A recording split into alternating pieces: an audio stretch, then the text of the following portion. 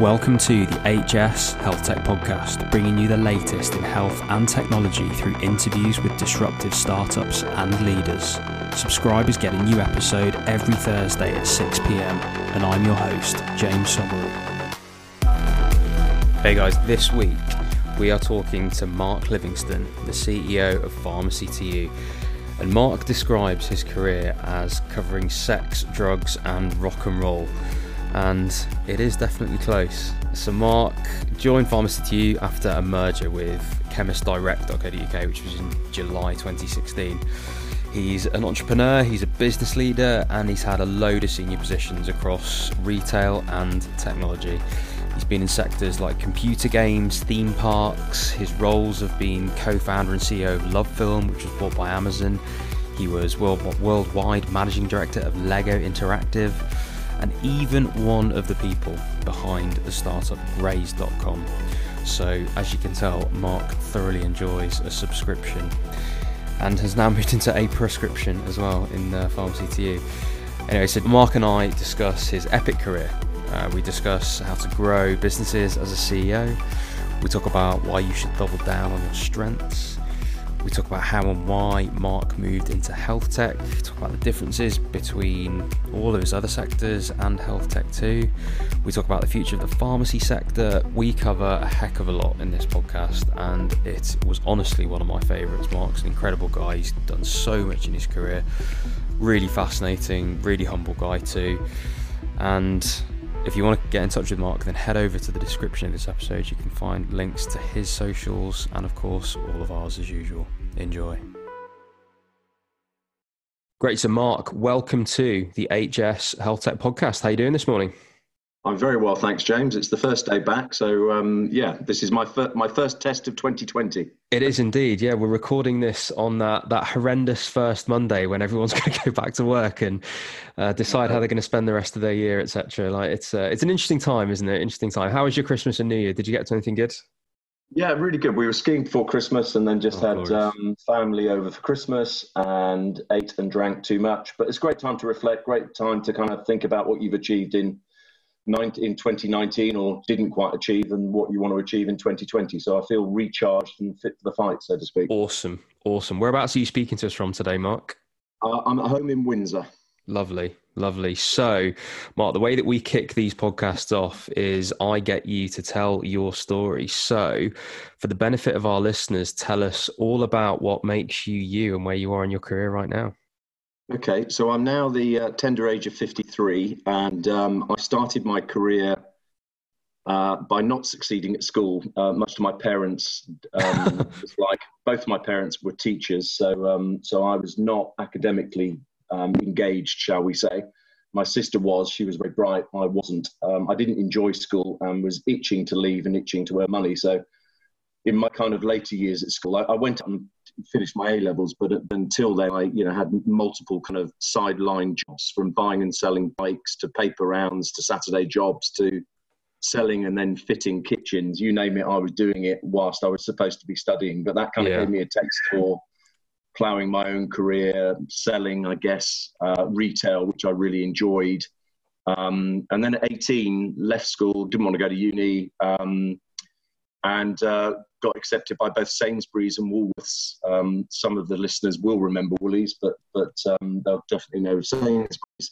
And they had a graduate and A-level entrant training scheme, and I got accepted by both, and I accepted Woolies over Sainsbury's. I often asked why I accepted Woolies, and it just felt like it was so chaotic. And anyone with any kind of ability could get somewhere within Woolies, whereas within Sainsbury's it was very structured and very organised and a very successful business. So I guess my first forays were, kind of learning to work within a chaotic organisation and forge my own career within it. And that sort of paid off. So I started as a trainee manager, went to Winchester, lasted in stores for about 3 months before I got seconded to head office. And I worked on a project team for 2 years, which was all about going the length and breadth of the UK and refurbishing and retraining staff on what Woolworths would be in the future, albeit that future was relatively short. So, at the tender age of 19, I had a company car, which was a Vauxhall Belmont diesel. I stayed in hotels. pretty much for 2 years, and there were a team of about 15 of us, and we would go and hit a store, spend 48 hours in the store with a shop fitter refitting it, retraining the staff, reprioritising and remerchandising, putting new signage up, and then leave and try and do 2 or 3 of those in a week. And that was just a really exciting career for me, and got me on the road, and I really, really enjoyed it. I did that for 2 years. After that, I was then given an opportunity within head office. So I started off as a assistant marketing manager within the entertainment division of Woolworths, and Woolies at the time had some gargantuan market shares. They had something like a 40% market share of the pre-recorded video market, a 25% share of the singles market, and a 20% share of the albums market. So if Woolworths didn't stock it or didn't like it, an artist wouldn't even release a single. And, you know, it won't come to surprise you that Cliff Richard and Woolies are pretty good bedfellows. And I remember once where we wouldn't stock a single of his, and he refused to release it nationwide because he knew without us he wouldn't get in the top 10. So I really enjoyed that kind of marketing power and muscle of Woolworths.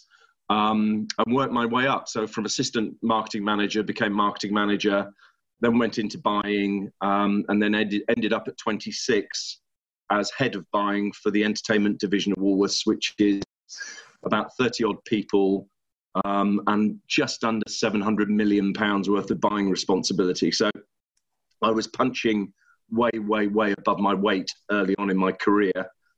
During that time, Kingfisher, which owned Woolworths, also owned Comet, also owned Superdrug, also owned B&Q, had a fast-track graduate scheme where they would put 2 or 3 people a year through a tailor-made master's degree program at Stirling University, and I got fast-tracked into that and sponsored to do my master's degree. Prior to that, I'd done my marketing qualification, so my certificate and diploma in the Chartered Institute of Marketing. So I started it was funny actually, I went back to academia when it made sense for me, when I could see why. I was about to say, it's really interesting, that kind of university decision, which I think is starting to come back around actually. But yeah, and then as soon as it starts to make sense for you, you actually go and then decide to do it, which actually seems the right way round to do it, I want to say, controversially. I definitely, I say exactly as, and funnily enough, all of our kids have gone to uni, but I am a massive advocate of do not go to university if you haven't got a clue why you want to go. Yeah, which would have been the reason why I went, and I probably would have got kicked out, and definitely would have ran up a huge amount of debt, and definitely wouldn't have got as far as I got, at the age of 26. Yeah. So I did all that, and then at 26, a supplier of ours called Telstar Records, who had a brilliant business model where they would license the best tracks from all of the major music companies and then put it on a compilation album and TV advertise it, decided that they wanted to get into game software. And part of my buying responsibility was game software, and that's for Sega and Nintendo as it was at the time. So I knew quite a lot about Sega and Nintendo. And they hired me to basically set up a publishing division of Telstar Records, which we called Telstar Electronic Studios. And basically for the next 4 years, I spent my time buying European overstocks from people like Electronic Arts and other major games companies, putting them into twin packs and then TV advertising them at half price, which is such a simple, no-brainer proposition. Yeah. You kind of think, why didn't someone do it before we had? But no one had done it. And suffice to say, it was very successful. So we basically built a business that resold overstocks at half the price to consumers. And we were loved by the games companies because we could get rid of their problems. And we were loved by the consumer because we were giving them great games at half the price that they would have paid for them when they were originally launched. Such a good model. So simple. So that was a great model. And, it was a bit of a one-trick pony, but it built quite a successful business. I then got my biggest break in my proper career, as I always like to say, which is at 30, I got a phone call from a headhunter asking me to fly to a place called Billund in the middle of Jutland, Denmark, a place that I hadn't even heard of before, to meet a guy who had something to do with Lego, the toy company. And I was very keen to go because I wanted to license the brand and then publish a Lego game which we'd developed, but I didn't have the brand. So I very quickly accepted the invitation. And as it transpired, I met a lovely gentleman called Kjell Christiansen, who, as it transpired, was the grandson of the founder of Lego. And bearing in mind, Lego was, at that time, probably 70 years old. You know, this wasn't a young whippersnapper. This was a lovely Danish guy who I got on very well with. And basically, at the end of the meeting, he offered me the job of, it's a great title, Worldwide Managing Director of Lego Interactive. And the brief was, we've got a dusty toy brand that people are thinking is becoming a little less relevant. We know that we're losing people all the time to the games industry. How can we take our brand and our values and make them work in the interactive space? And for 8 years, I basically ran Lego's interactive division, which at the time of starting was non-existent, but at the time of finishing was 200-300 million pounds plus business a year, and now has gone on to become, Lego is not only the most successful toy company, but also the most successful toy company in the interactive space. Not because of what I did, but because of some of the people I had great fortune to work with, who then went on and published games like Lego Star Wars and, you know, various other classic hits using other IP as well as Lego. And I really enjoyed that for 8 years. It was a great gig. I was on the global management team. I did a huge amount of traveling. Lego is exactly the company that it is, what it appears to be on the tin. You know, fantastic values, really sincere about child development, and, you know, just a very, very honest and straight company. And I very much enjoyed my time working with them, and did that for 8 years, during which time I also ran Legoland Windsor, because I live in Windsor, because I was the only Brit on the global management team. The park had kind of lost its way a bit, and I kind of stuck my hand up and said, as part of my responsibility, I'd love to do that as well. And for 2 years, ran Legoland Windsor as well. So can I say at this point, you've been involved in some of the most fun sectors of business that I've ever heard of any of my guests. You've gone from music to computer games to Lego and now theme parks. This is incredible. No. Yeah, as I will complete my career, as we get onto my last bit, I've done the sex, drugs, and rock and roll. So that was fantastic fun and just really enjoyed it. However, at 38, thought, you know what? I'm not going to get any further in Lego, principally because I'm not Danish, and I think it is a kind of a necessity to be Danish to end up running the Lego toy company. And I felt that I'd learned an awful lot, but I was itching to go and do something else. And that's where my kind of proper career stopped, and my more entrepreneurial career started with meeting a guy who ran a family fund, a Norwegian guy called Thomas Hogue, who had a family fund and invested in startups and entrepreneurial companies. And he was very quickly onto the scent of Netflix in the US, and believed that there was an opportunity to create the Netflix of the US in Europe before Netflix came to Europe, with a view to selling it to Netflix as and when they came to Europe. So with that kind of tin pot brain, he'd stumbled across a brilliant little business in Harlow, Essex, called DVDs on Tap, which was run by two fantastic entrepreneurs who had literally used their own DVD collection to start the company. And they built it to just under £1 million worth of revenue. And Thomas had basically bought the company. And as he bought it, he was looking to upscale the management and various other things. And I got talking to him, and I thought, you know what? This is a really interesting opportunity. And if I don't do it now, I'll never quit my comfortable 5-star corporate life, because it's just too hard to break. But the paychecks get too hard to risk, right? Yeah, and at that point, it was kind of heart over head. I thought, actually, let's just do it. Talked to my wife, and we agreed, what's the worst that can happen? So with that, I quit a real 5-star, super duper, swanky senior executive job, and traded a very smart Mercedes for a very small VW Beetle, and drove around to Harlow, Essex every day. Nice.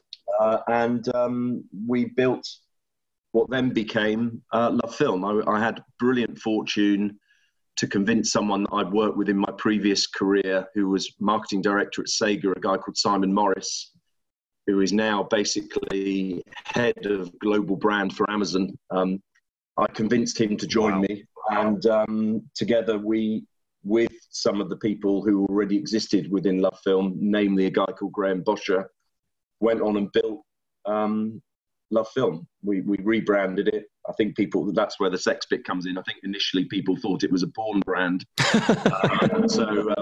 So we just grew and grew and grew and grew. And before we knew it, we had Amazon as a minority investor. And then ultimately, as you know, we ended up selling it to Amazon. But I saw it through for the first kind of 2.5 years. So I think when I joined, we had 5,000 subscribers. When I left, we were 300, 400,000 subscribers. And just really interesting times.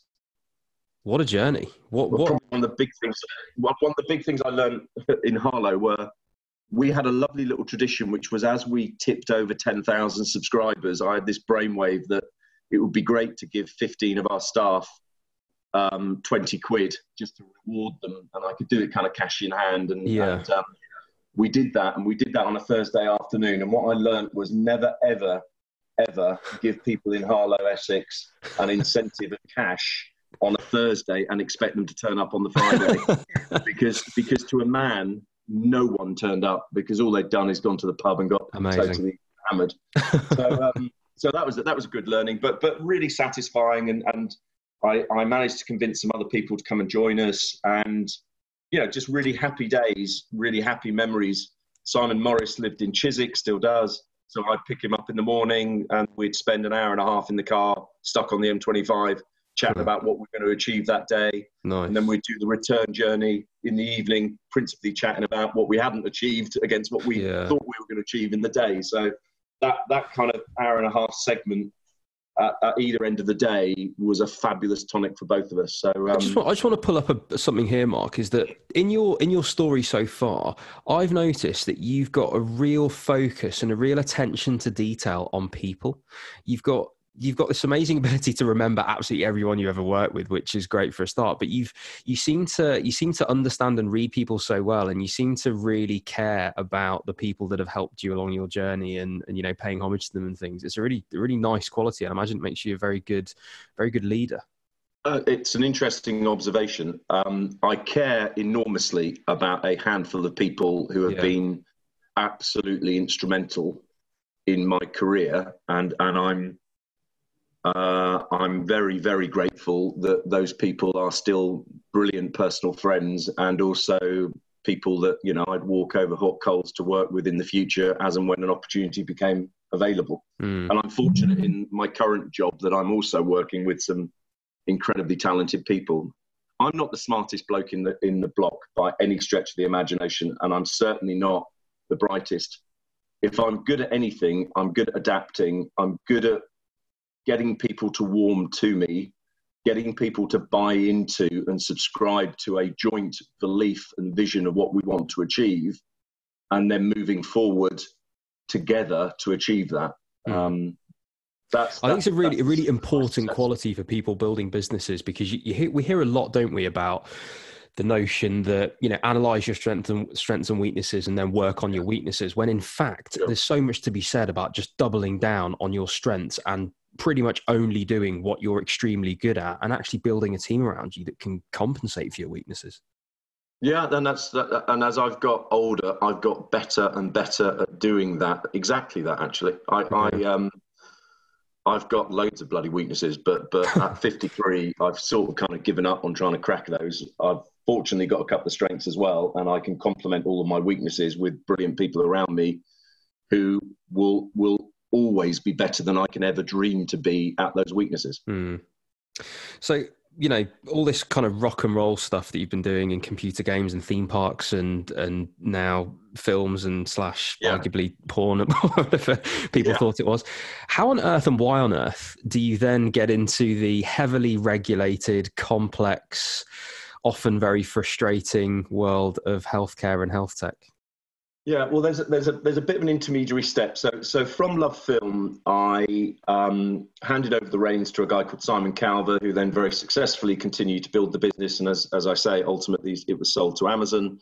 I at that point looked at my kind of Rolodex of investors that I'd met along the way, and one of them was a company called Balderton. They had a business that was frankly a bit unloved and frankly not very good, called Touch Local. And basically what Touch Local did was it hired loads of boys and girls, principally on commission, who would go and sell or missell, more accurately being the case, to small businesses about how they could increase their prominence on Google. And it was just a horrible business that just was full of, people who were a bit shady. So anyway, for whatever reason, I thought, actually, I really like the idea of that business. And the founder who had raised the money had decided that it wasn't going anywhere, so he'd left. So Balderton, basically, in discussion with me, asked me to kind of go into the company, spend a couple of months looking at it. And I then met my now business partner of the last kind of 12 years, a guy called Gary Dannett, who was my CFO. And together we, first of all, acquired a business from ITV called Scoot for a very nominal price. And we used that as the kind of axis of transforming a face-to-face selling, ropey, unaudited, unprofessional business into something that was a lot more professional, a lot more kind of in keeping and very call center based. So I had my next experience, which is where I learned quite a lot about call centers. And for kind of 5 years, had the pleasure of running or knowing how to operate a call center, which was based in Stockton-on-Tees, one of the really glamorous places in the Northeast. And that was really great fun. I really enjoyed that. And Gary and I built a business that in 2015 we then sold to Web.com in the US, and Web.com were basically the larger all-singing version of what we were doing in the UK. And we got to know them, and it became very evident that if they wanted to do any European expansion, they should do it through M&A, and we sold the business in 15. So long story short, 2015, I'm sitting there thinking, right, what should we do next? Gary was sort of locked in, but I'd kind of realized that my time, now that the business had been acquired, going back to being kind of like a senior vice president of the European division of a larger company was not my game. So I decided that it was time for me to move on. And again, got my Rolodex out, and it just turned out, just by luck, that Atomico, who are a brilliant venture capital company run by Nicholas Enstrom, the founder of Skype, had invested in a business called Chemist Direct. It hadn't quite gone as well as they thought, but what they had got was quite a good over-the-counter general health online retailer with about 200,000 to 300,000 active customers, and they were up and trading. So they had a platform. And at the time, I had 4 years experience of Graze, which I've kind of skipped over. So whilst I was doing Scoot, I also co-invested and was on the board of Graze, the health food business, which was started by Graham Bosher, who used to work with me at Love Film. Graham had this brilliant vision of health food through the post. The business morphed and morphed and morphed and ended up as being, the most successful subscription health food business in the UK. And I'd got a real taste for, obviously, subscription and kind of disruption. And actually, I bought into Chemist Direct in the belief that what we should do is curated vitamins and supplements through the post. Okay. So I bought the company with a view to making it do something very different to what it was doing at the point at which I bought it, or bought into it rather. And that's what we were going to do. So for the first part of 2015, Gary and I set about stabilizing Chemist Direct as best we could, and got it far closer to profitability, and sorted out its cost base and sorted out the kind of fundamentals of the business, in the belief that that would give us a platform that we could then use to launch curated vitamins and supplements, which is exactly what I was going to do, which was a little bit more rock and roll and was a little bit more akin to Graze. Yeah. And for whatever reason, and I can't quite remember why, I sort of had a bit of an epiphany when I read or heard about this business in Leeds called Pharmacy2U. And I got a meeting with the founder, a super guy called Dan Lee, and I went up and met him. And what I sort of kind of had a bit of an epiphany about was prescription and subscription are actually the same. Prescription medicines, despite all of the kind of upstream innovation, actually in the downstream last mile, i.e. how you finally pick them up, hasn't changed much in 300 years. And actually, surely people would really value the convenience of having it home delivered. And you could make them far more adherent because they would never forget and they would never run out. And you could consumerize an industry that, frankly, didn't think of customers. They thought of patients and didn't really regard people as consumers. Absolutely. So I thought that's a really interesting sector, and it's massive. I had no idea that, this may surprise you, 43% of the UK population have a repeat medication. It's an £8 billion a year business, which, of course, as we all age, is growing. And as we become more polymedicated, will only ever increase. And, of course, is a fractional cost. Primary care in the community is fractional compared to secondary care in hospitals. So it's just got to be a direction of travel that's only going to get bigger and bigger and better. So I just thought, right, this guy spent 15 years perfecting how you can do medications through the post, how it all interfaces with the NHS, how the EPS, the electronic prescription service, has now kind of come of age and is now, I think at the time, 80% penetrated in GP surgeries. It's now best part of 98%. So it's now ubiquitous. And I just thought, this is a moment in time where you could really light the touch paper on this business and become, as we would like to become, 10, 15% market share. Yeah. That's a billion and a half business. You know, that sounds quite good to me. And I don't have to travel much because it's only England. And if it happens here, then I think rather like, you know, I always say, you know, the British have such a reputation of designing just such innovation ahead of their time. The NHS, funnily enough, has done that with the EPS system. You know, there is no country in the world that has anything like as an advanced EPS system as we do in the UK or in England. And I just thought, if someone else, if I don't do it, someone else is going to do it. So with that, I managed to merge Pharmacy2U with Chemist Direct. We raised some proper institutional investment, principally from the Business Growth Fund, who, again, I had known previously, who were fantastic backers and remained fantastic backers. And we just went on and built, or I have started to build, a business that I'm definitely most proud of in anything that I've done in my career. We've been at it for 3 years. Went on and raised some more money from a fantastic healthcare private equity specialist, G Square, who really, really got what we were trying to achieve and saw the opportunity. And we're kind of approaching a £100 million run rate business now.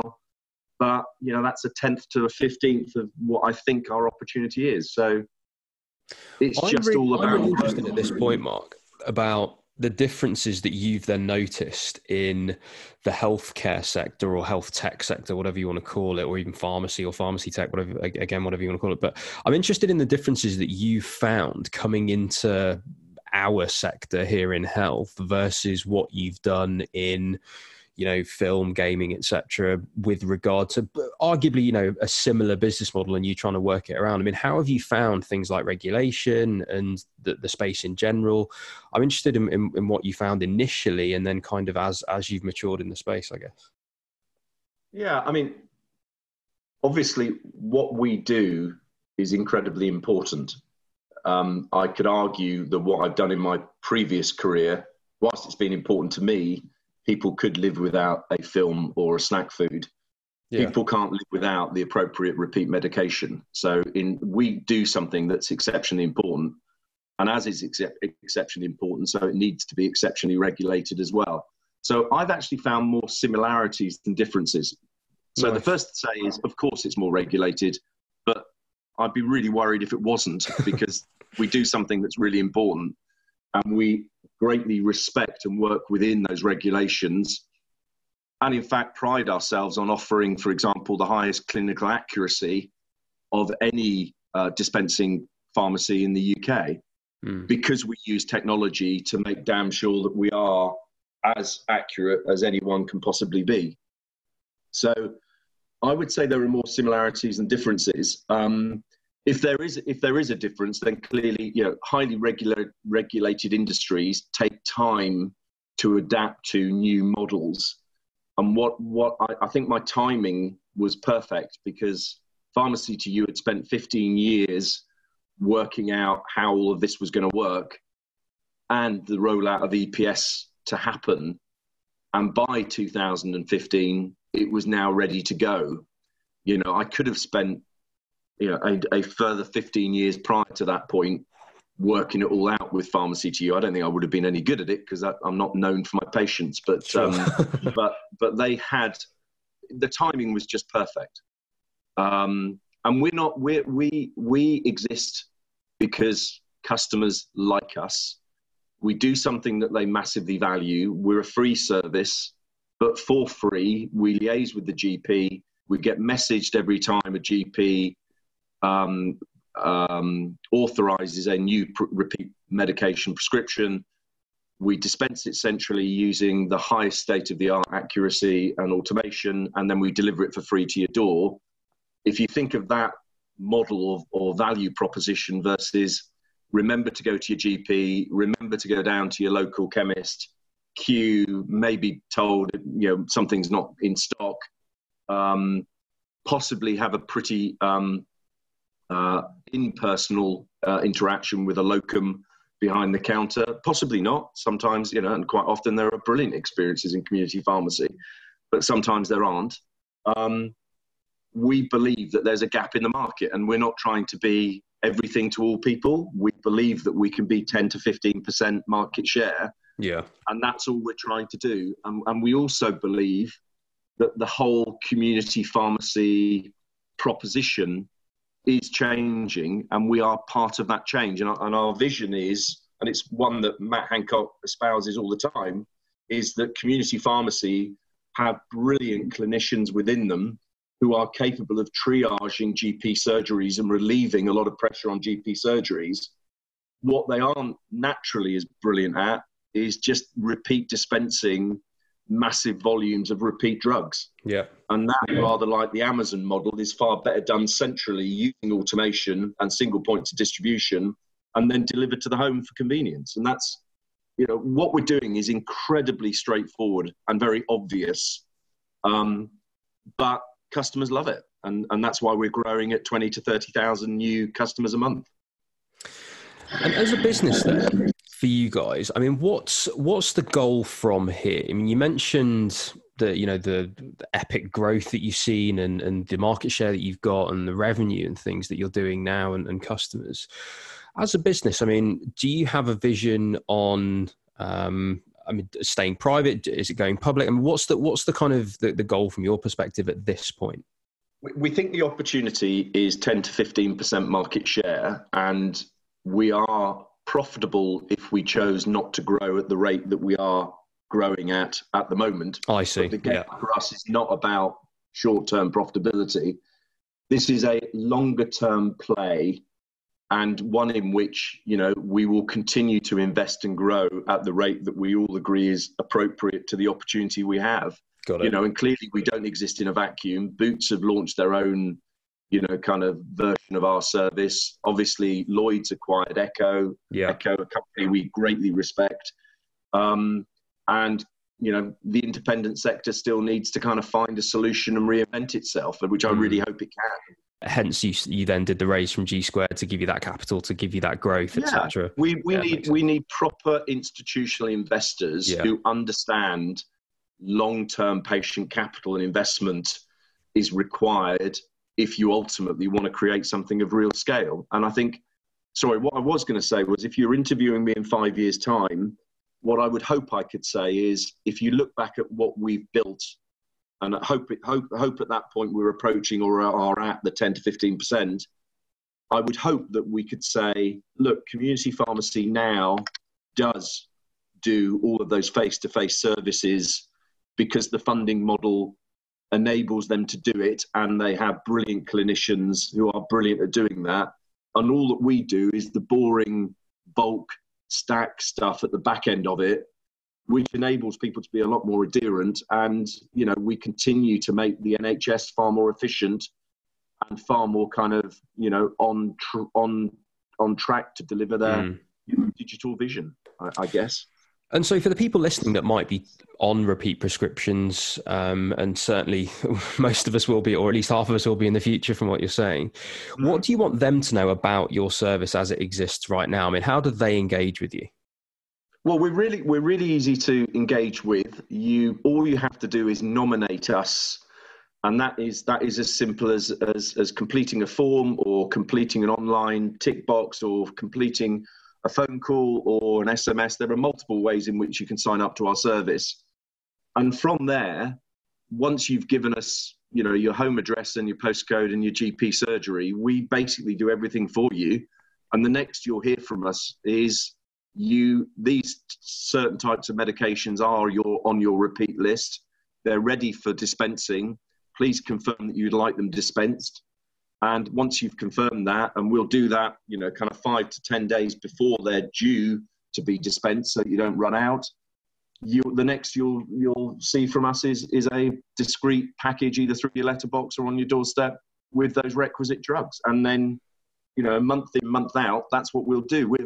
We're far more akin to a utility. We're just there. We're like switching the lights on. You know, you don't think about your electricity provider, but you really would miss it if it wasn't there.